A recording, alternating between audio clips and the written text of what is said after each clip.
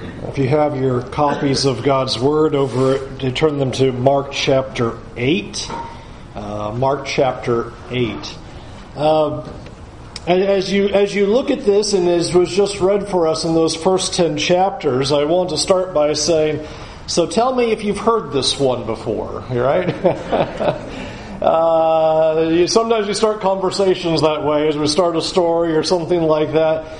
It is fascinating as Mark 8 opens that you read this and go, now wait a minute. I feel like I saw this only 2 chapters ago, and you're right, you did. It was a little different, but it's basically the same idea. Notice how it presents itself with all the same ideas. Verse 1, here is a great crowd following Jesus. We've seen that over and over and over again. No matter where Jesus goes, great crowds are following after him.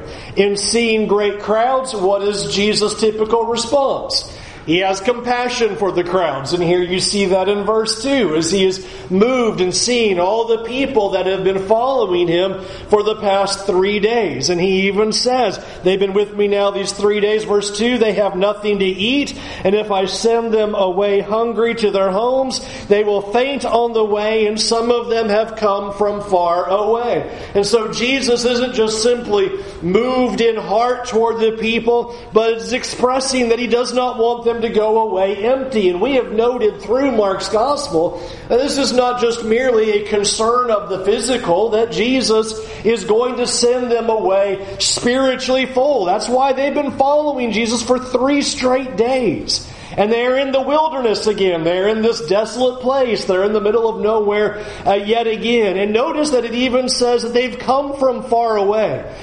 We have an indication that this is probably an inclusion in this crowd of not only Jews but also Gentiles this time. Where we left off in chapter 7, Jesus was over in Tyre and Sidon, and then he crosses out to the Decapolis, which is where we had last left him.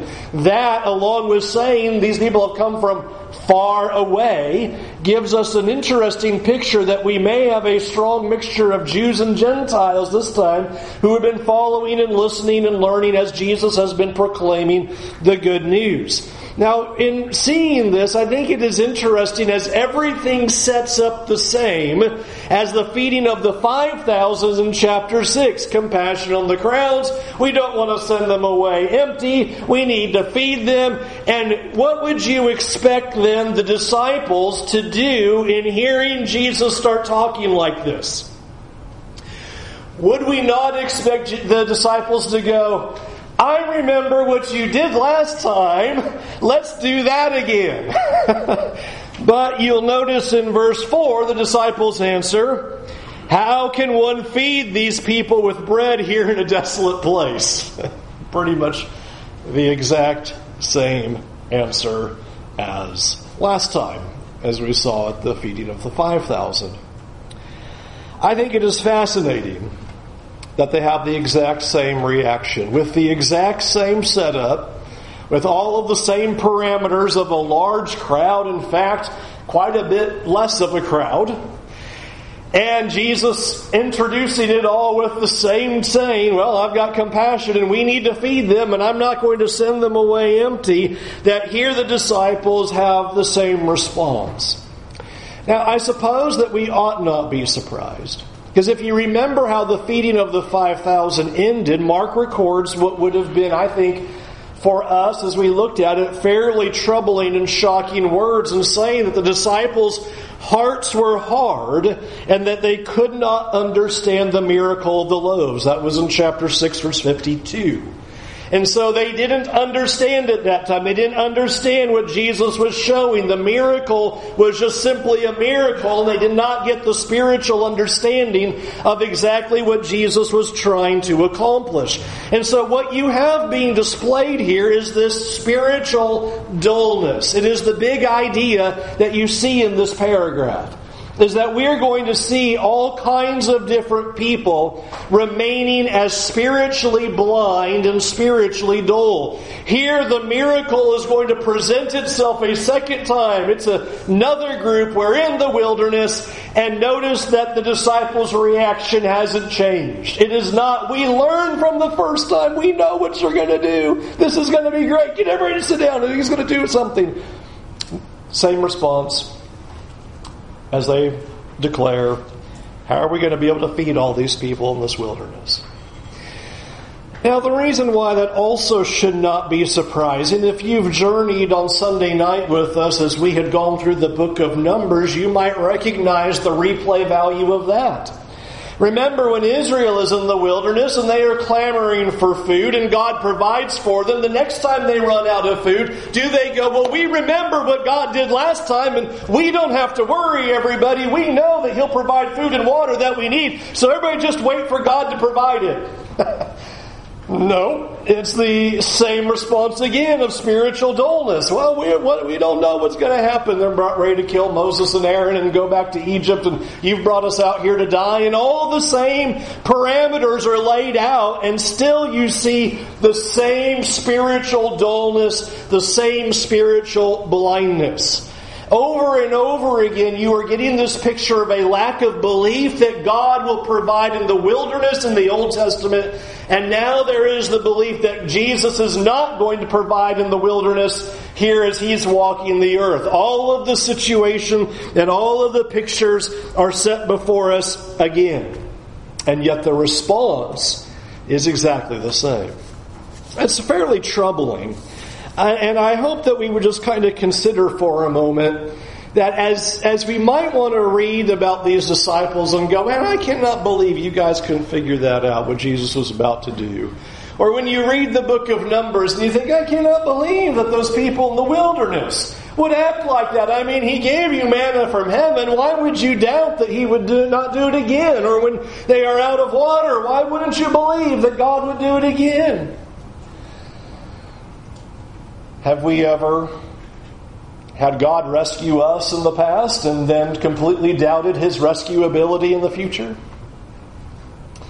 I dare say we walk the same path in the wilderness as they do so many times.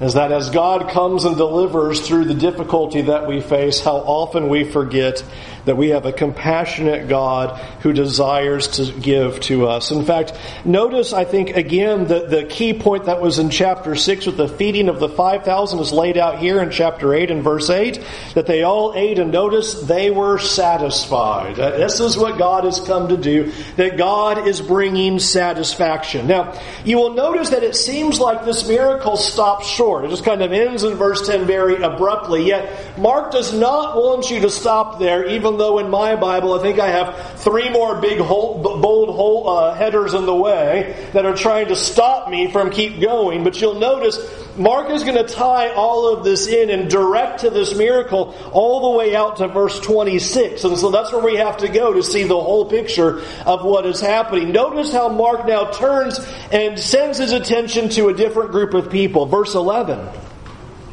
The Pharisees came and began to argue with him, seeking from him a sign from heaven to test him.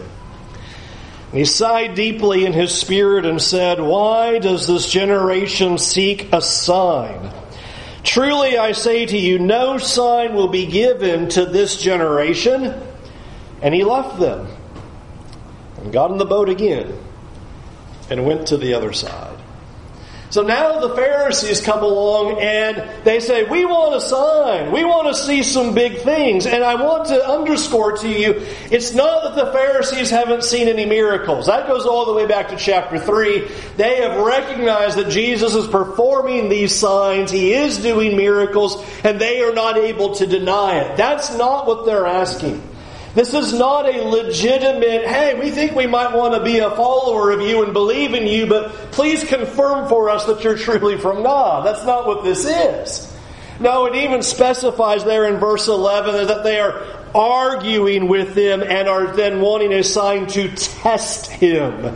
What they are desiring to do is to get Jesus to prove himself on their terms. We want you to do what we want you to do. You know, these other miracles that you're doing, okay, fine, well and good. But we want to see a sign from heaven. We want to see a sign that we demand that would be convincing to us. I want you to think about what they're asserting. Is the way you're doing it is not going to work for me, but if you will come and do a sign on our terms, what we are looking for, what we desire, what will work for us, then maybe we'll consider this. And notice that Jesus just outright rejects that. Jesus does not go, well, okay, I'll give you what you're looking for, that you'll finally be believers in me. You know, it's a big warning in that. It's not about giving what the world thinks they need to be able to be a follower of God. Here they're like, oh, this is what we want. Jesus goes, I don't care. He just sighs and goes, I'm not going to give you the sign you're looking for.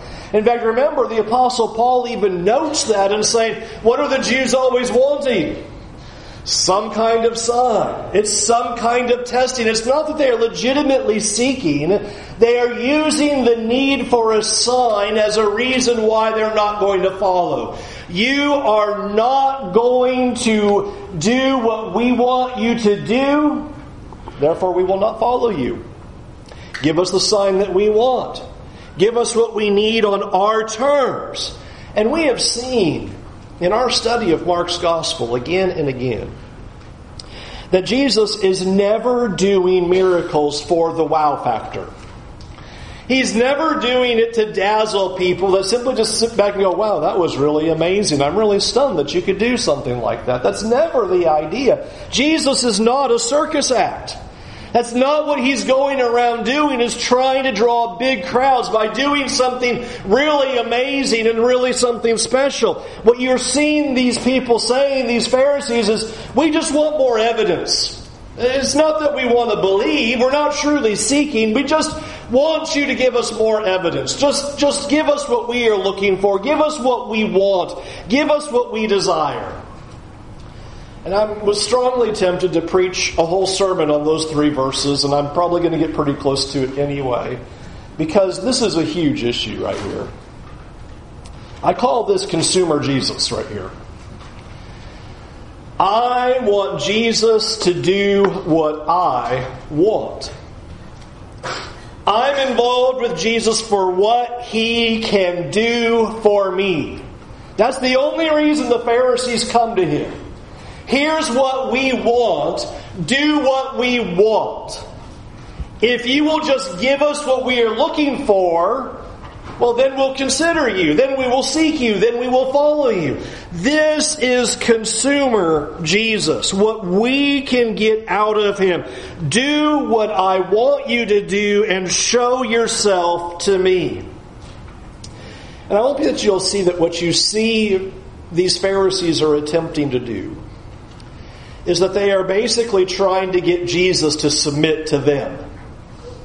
If you just boil that scene down, let's get Jesus to submit to our will. Get Him to do what we want. We will get Him to match our desires, and so that's what they are arguing with Him. And they are pressing Him to conform to what they want Jesus to be and what they want Jesus to do. And I dare say that we need to really consider the warning of why we are following Jesus. Is the reason we follow Jesus because it is some sort of selfish pursuit of getting God to submit to us? Here is what I want God to do for me. Here's what He should do for my life. And only if these parameters are fulfilled, then that's how I'm going to follow Him. I would say there are probably 2 big areas where we often will hear that. Number 1, in how we evaluate worship. How often is a discussion of worship framed in terms of what I got out of it? Right? Well, I didn't get an awful lot out of that. That wasn't really encouraging to me. That didn't really build me up. That wasn't what I needed. That is consumer Jesus. what I get out of it. Not thinking about what is God receiving out of what we are doing. We do the parameters of Bible study and worship and the various acts of worship squarely in terms of if it's valuable to me. And if I don't get anything out of it, then I don't need to be there. It doesn't do any good for me. I don't need to participate in that because it's all about what I get out of it. That is putting God in submission to you. What you want, what you desire, what you think is best, rather than the parameters of this is who God is, and are you going to submit to Him and follow Him? That's why you have to love Jesus' response. Jesus' response is, no, I'm not doing that. I don't care what you think you want. I am God. You follow me. It's not about me coming and doing what you want. It's about us coming to Him and doing what He wants. And how worship today is evaluated in such physical, secular, selfish terms. What I get out of it. What I enjoy. What I find comfortable. What I find amazing. What I find helpful. Rather than what we are giving to God. And I'd also say perhaps the other place where we really find consumer Jesus is in terms of the way we make our prayers and requests. Well, since God didn't answer my prayer, I'm not going to serve Him anymore. God did not do what I asked. I prayed. I asked Him to do X, Y, and Z. He didn't do that, so I don't even know why I bother. Consumer Jesus.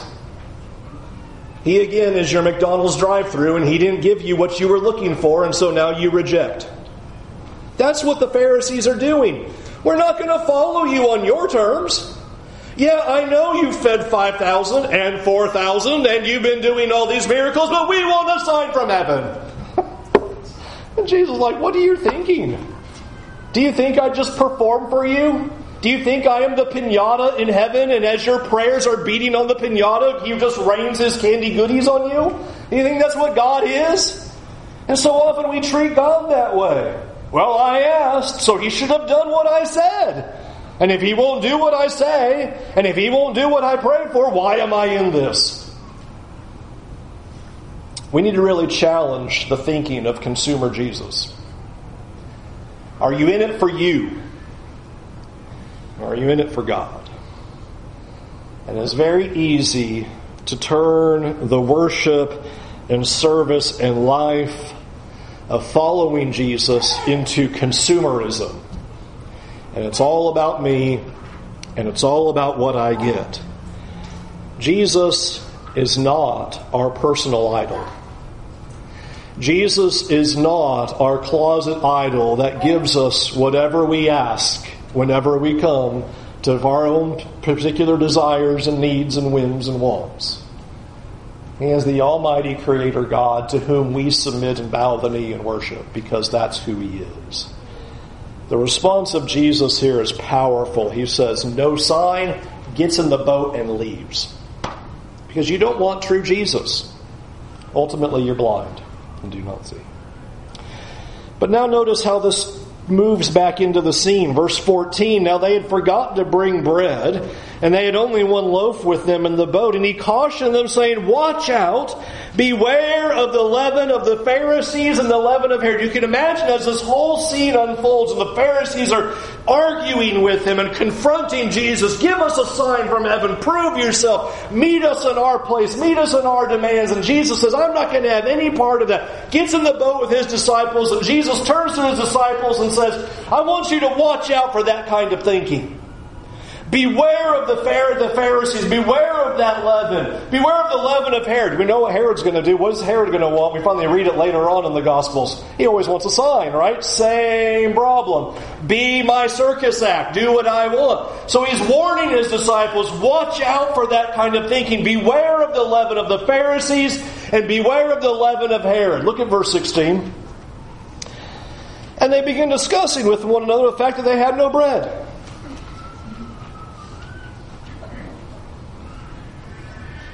So here's Jesus.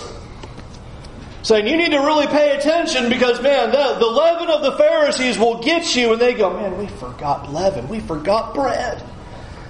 Man, guys, who was in charge of the bread today? We've been out here for days. I cannot believe that you left the bread. Somebody go swim back and get that. I mean, come on. Isn't this stunning? Here is Jesus in the midst of critical teaching about their souls, about their faith, about what could be transpiring and how they come before Jesus. And their response is, oh, yeah, leaven, that's right, we forgot bread. Listen to Jesus in verse 17. And Jesus, aware of this, said to them, why are you discussing the fact that you have no bread? Do you not yet perceive or understand? Are your hearts hardened? Having eyes do you not see? Having ears do you not hear? And do you not remember when I broke the 5 loaves for the 5,000? How many baskets full of broken pieces did you take up? And they said to him, 12. And the 7 for the 4,000. How many baskets full of broken pieces did you take up? And they said to him, 7. And he said to them, do you not yet understand? We forgot the bread. What are you guys talking about? Why is this discussion going on? And notice Jesus just lays it out to his disciples, to his 12. You have eyes, but you're not seeing. You have ears, and you're not hearing. You are missing the whole spiritual point of the discussion. The whole thing.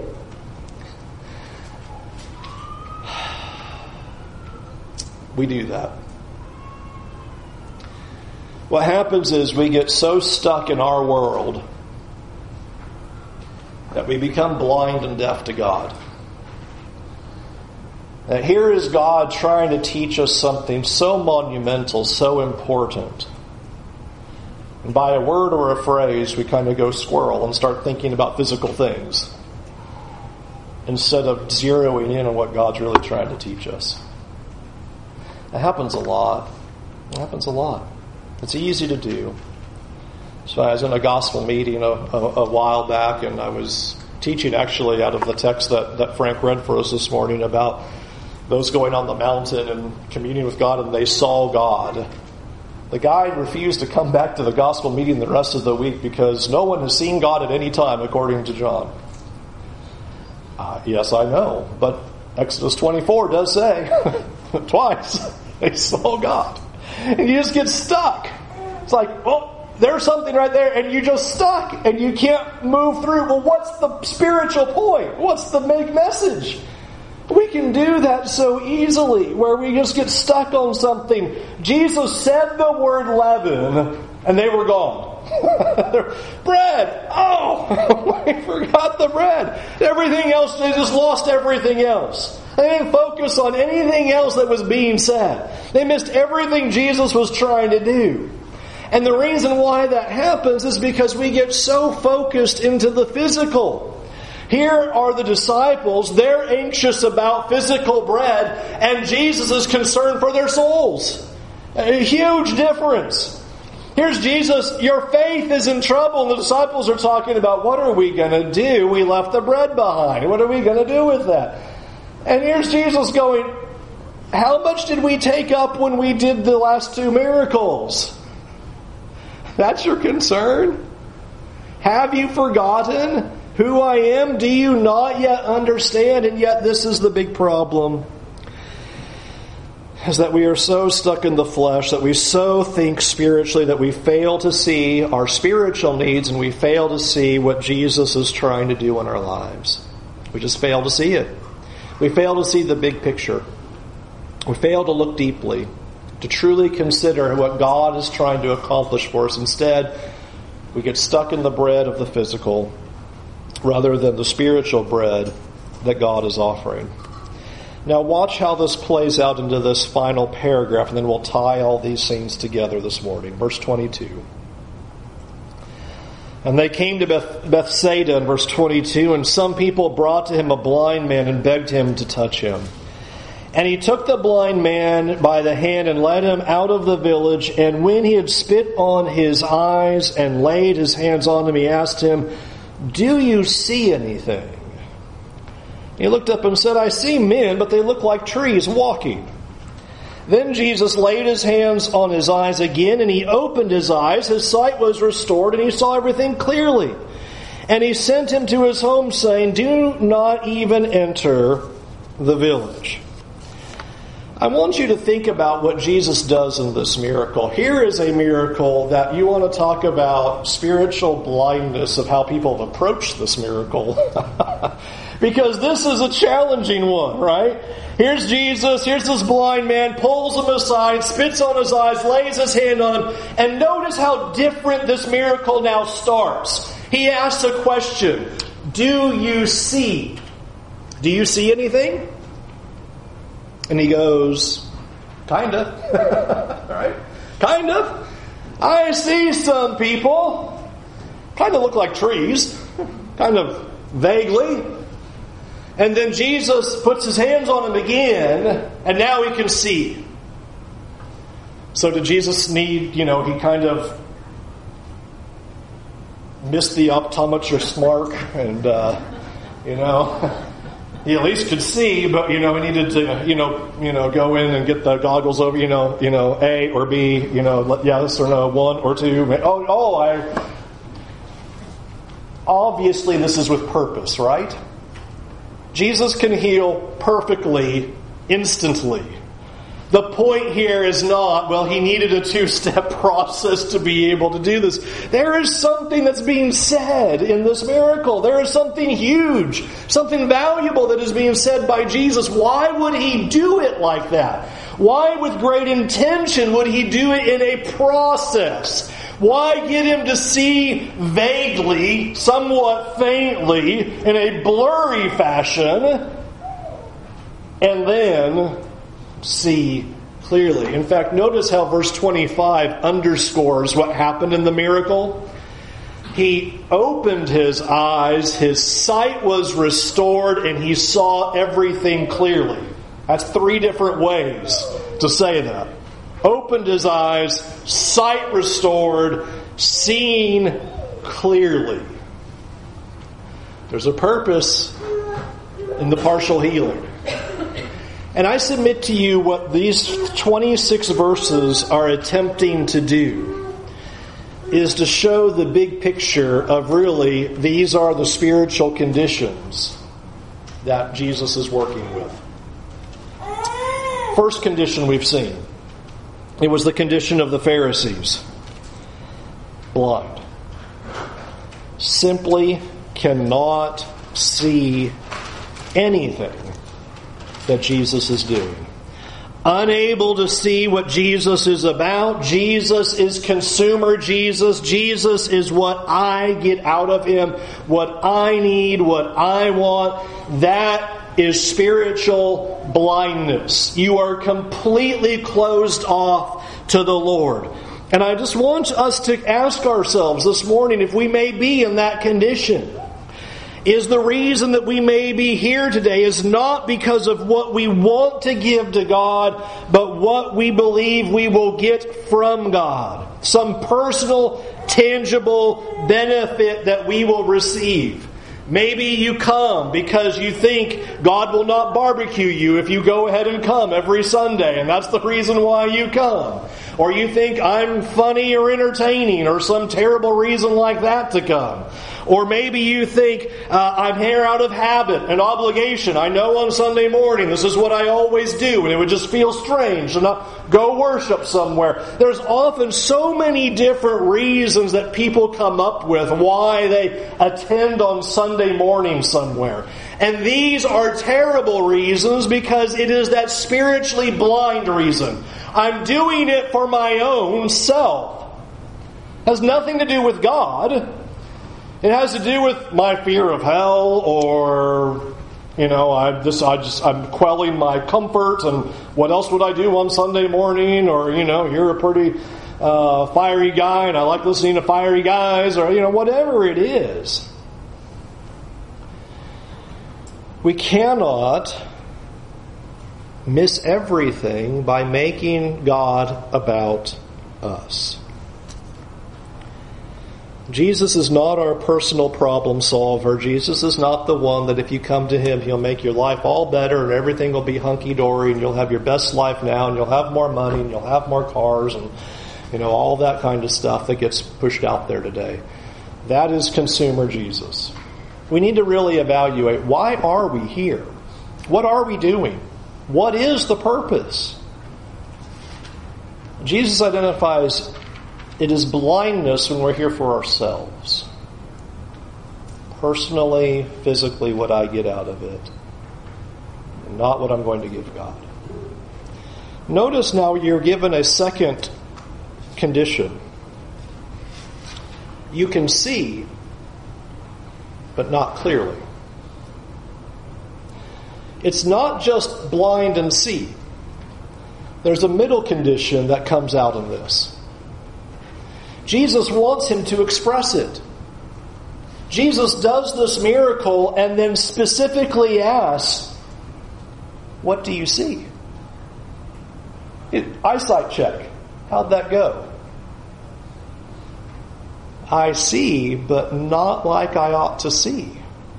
I do not see clearly. This represents the disciples in this scene. They've been with Jesus. They're seeing the miracles. They're not like the Pharisees who are following strictly for selfish purposes, but they don't see clearly. This is what He's laid out to them. I've been with you. We did this miracle the first time. How many loaf fragments were picked back up? Do you not yet understand? Are you not seeing clearly who I am? You're not in the condition of totally blind, but you're not seeing me clearly. You are not understanding. And even though, think about how these disciples have begun this journey with Jesus and they are following Jesus, they still have so much to learn, don't they? They're in process. They're not all the way there. In fact, isn't that why we like reading the disciples of the Gospels? We identify with them. We like Peter saying the stuff that we think. When the scene happens, we go, yeah, I identify with that. Because their faith is in process. They are following Jesus, but they lack understanding. They are following Jesus, but they are still spiritually dull. And I think it is important for us to recognize that there is good news that is being laid out here. The good news is that you're not expected to have perfect spiritual clarity from the moment you decide to follow Jesus. It's not going to happen. Now, you're going to follow Jesus and now I understand it perfectly. I wish. Oh, you've just started a journey of understanding who Jesus is. You're beginning the process. You see Him, but you see Him fuzzy. And as you begin to come to Him more and more and more, and understand Him and love Him and grow with Him, you're going to see clearly in a greater way. The good news is we're part of this process. That we aren't going to have that perfect spiritual clarity right away, but here's the rest of that story. You cannot be satisfied with seeing Him in a blurry way. You ever imagine going to the eye doctor? Since I do that, if you don't know, I have contact lenses because I'd fall off the stage otherwise. I'm so blind. Can you imagine going to the eye doctor? And he does 1, 2, A, B, all of that. And he goes, well, at least you can see the E. I know the other stuff is kind of blurry, but 60% vision's pretty good. And you'd walk out there and go, you're right, that's great. Thank you, here's my $100. Let's go. Who would ever do that and go, yeah, blurry vision is fine because at least I'm not blind? Nobody has ever walked out of an optometrist saying that. Well, at least he helped me see a little bit better. What is the expectation? Man, I sit in that chair until I can knock out 20/20. I mean, I'll freeze with him. Like, he'll do 1 and 2, and I'm like, ooh, that's close. Do that again. Because I want to get that just right. I want to be able to see. Friends, that's what we're supposed to do with the Lord. That we would never be satisfied. Well, at least it's kind of blurry. That's all right. That's not bad, right? At least I'm not blind like all those people. I can at least kind of see. Don't settle for that. Your blurry vision is fine, but don't accept it. You are in process. You are to be growing in faith. This is what the miracle is representing. He starts off blind. He moves to blurry vision and now moves to perfect vision. That's why I underscored the three things. Where you need to be is your eyes are opened, your sight is restored, and you can see clearly. Three different ways he says it. That's the mark. That's the goal. Sight. Don't be discouraged if you're blurry. But you need to be discouraged if you've allowed it to stay that way. Do not allow your vision of Jesus to stay cloudy. These disciples are disciples. And I want to underscore one thing with them. Jesus does not come up to them and go, I can't believe you don't understand yet. Get out of my sight. I need 12 new guys. I mean, if you can't figure out the first time I did the 5,000, you can't see it the second time, what am I doing with you? He doesn't do that. He challenges them. Are you still not seeing? Why aren't you seeing? Why aren't you understanding? Why don't you have clarity yet? I understand you started there, but why are you still there? You need to see Jesus clearly. That's the goal that is put before us. As we end the lesson, I just want to ask you then where you are on the journey, because this is what Jesus has come to do. This is the miracle of faith that is occurring, that first we are blind. And Jesus has come so that we can see. And too often we are satisfied with a very blurry view of our Lord. That we are content just seeing the shadows and the outlines. And we have not spent the time that we need to spend to be able to see Jesus clearly. But you would ask yourself this morning, how clearly do you see Jesus? How clearly do you see eternity in your life? How clearly do you see your spiritual life? How clearly do you see your spiritual condition before God? It is so easy to allow the blurry vision to maintain, because what do? We move Jesus back into consumer Jesus. What do I get out of this? Well, if I read my Bible today, that's not as exciting as watching Survivor, so I think I'm going to watch Survivor. You know, we make consumer Jesus. The reason we don't see clearly is we don't put the intensity and the desire of why we need to see Him. And since we don't think we're getting any big benefit out of it, we pick everything else in the world instead of seeing Him clearly. Evaluate your life today. Think about where you are in your walk with Him. Think about what you can do going forward on this week that you can refine your sight, to draw closer to Him, to see Him as you ought to see Him, as He wants to be seen. That He wants you to see Him with that perfect vision. The Word of God is given to us so that you and I can all have that sight. That is not something that is unattainable. You do not have to maintain blurry vision, but it requires a dedication to loving the Lord and seeing Him as He is. I encourage you to do that. If you're not a Christian, we want you to come to Him, to come out of the darkness and into the light, to follow Him with all of your heart, to confess your sins to Him and be immersed in water for the forgiveness of your sins.